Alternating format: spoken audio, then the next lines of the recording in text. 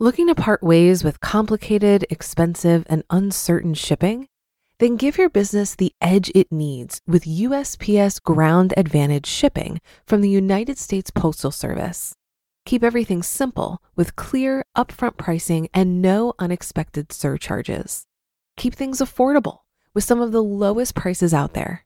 And keep it all reliable with on-time ground shipments. It's time to turn shipping to your advantage. Learn how at USPS.com/advantage. USPS Ground Advantage. Simple, affordable, reliable. This is Optimal Finance Daily, episode 2291, The Joy of Open Space by Rose Lounsbury of roselounsbury.com. And I'm your host and personal finance enthusiast, Diana Merriam. Welcome back to our Sunday bonus episode, where I share an article with you from a different podcast in our network to keep your life nice and optimized. Today's episode is coming from our very first podcast, all about personal development, Optimal Living Daily. You can find that show wherever you're listening to this, and please do follow or subscribe to the show to get new episodes every day. And with that, here's Justin with the post and commentary as we optimize your life. The Joy of Open Space by Rose Lounsbury of roselounsbury.com. I've been an on and off insomniac for much of my adult life. It started my first year of teaching when I spent nights anxiously rewriting lesson plans in my head, trying to create the most whiz-bang learning experience of my students' lives. Little did I know at that time that most 7th graders do not consider English class the most whiz-bang experience of their lives. In fact, use of the word whiz-bang automatically discredits it from any consideration in their top 10 life experiences. Once I finally settled down as a teacher, a more vicious stress hit: infertility. I spent entire nights in paralytic worry. Will I ever have children? Will Josh and I grow old in a quiet home, just the two of us? We were blessed in 2009 when that problem resolved with the birth of our triplets. And of course, as all parents know, there's nothing more relaxing than a newborn, right? My worries had only begun. Despite the exhausting work of caring for 3 babies, I often found myself unable to sleep when my head hit the pillow. I tried all sorts of higgery-jiggery to induce sleep, counting backwards from 500, drinking warm milk, limiting screen time. One mental exercise, though, sticks out in my mind: imagining myself in my ideal environment. What's strange is that despite my efforts to place myself in various exotic locales, my mind always conjured the exact same image. A woman in the midst of a prairie, leaning on a fence. She rests her head on her arms, which are folded across the top fence rail, propping one leg carelessly along the bottom. Her long hair is pulled back casually. She gazes off into the distance toward the faint outline of a mountain range. Far behind her, somewhere, is a house, all by itself, alone in the vastness. She turns to me and smiles, then stares back in her original direction. I became obsessed with her. Who was she? Why was she so calm, so peaceful? I wanted to be her. Would I have to move to Montana, stop wearing makeup, learn how to saddle up some doggies, learn what saddle up some doggies means? She became my own little Mona Lisa. What was that smile about? Was she taunting me? Inviting me? What did she know that I didn't?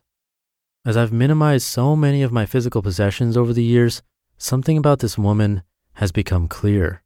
My fixation with the image isn't so much about her, it's about the space. She's not the most important part of the picture.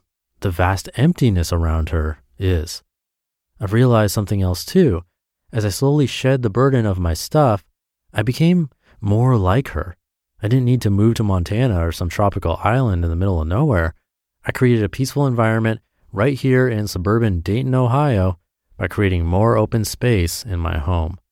I've said many times to people who've inquired about my minimalist habits that the reason I do it is because it makes me feel calm. I no longer look about my house anxiously, fearing that my stuff will swallow me whole. I feel at peace. No vacation required. I believe everyone feels this way when they encounter open space. Take my classroom, for example. As I started creating open space in my home, I did the same thing at work. I remember the day I donated a large red rolling cupboard to a new teacher. When my students came into my room and saw the bare corner, they were astounded. "What did you do?" they asked. "It feels different in here." Some didn't say anything, though, and simply walked over to the space, raised their arms, and twirled slowly in a circle. Let me remind you, these were 12 and 13-year-olds. Arms up twirling isn't their typical stance. Yet confronted with the unexpected joy of open space, they cannot help but adopt the universal body language of wonder and happiness. There's something in all of us that attracts us to open spaces. I bet if you asked 100 people to imagine their ideal environment, 99 of them would name something that involved space: a beach, a woods, a field, a river, etc. I doubt anyone would describe their ideal environment as a crowded shopping mall or a basement bursting with boxes of old memorabilia or a living room stuffed with toys and magazines. Yet we consistently place ourselves in these environments every single day. It's no wonder we long for vacations. Vacation is not just a break from our daily routines. It is often a break from the overwhelming stress of our stuff. So I have a challenge for you. Imagine yourself in your ideal environment. Got an image? Good. Now create it in your daily life, at work, in your house, with your family. It is possible. And in case you're wondering, I've been sleeping better lately. I'm not sure if that's due to minimizing or not, but I do know that the image of the woman on the prairie no longer mystifies me. Nowadays, when she turns to me with that secret smile, I know exactly what she's smiling about. You just listened to the post titled "The Joy of Open Space" by Rose Lounsbury of roselounsbury.com. If you've been using Mint to manage your finances, I've got some bad news. Mint is shutting down. But now for the good news. There's a better alternative. Our sponsor, Monarch Money. Mint users are turning to Monarch Money and loving it. Maybe you're saving for a down payment, a wedding, a dream vacation, your kid's college. I've found that Monarch makes it so easy to help you reach your financial goals, whatever they are. I definitely wouldn't be able to allocate my finances or plan as clearly without help from Monarch. In fact, Monarch is the top-rated all-in-one personal finance app. It gives you a comprehensive view of all of your accounts, investments, transactions, and more. Create custom budgets, set goals, and collaborate with your partner. And now get an extended 30-day free trial when you go to monarchmoney.com/OFD. After trying out Monarch for myself, I understand why it's the top-rated personal finance app. And right now, get an extended 30-day free trial when you go to monarchmoney.com/OFD. That's monarchmoney.com/OFD for your extended 30-day free trial. Looking to part ways with complicated, expensive, and uncertain shipping? Then give your business the edge it needs with USPS Ground Advantage shipping from the United States Postal Service.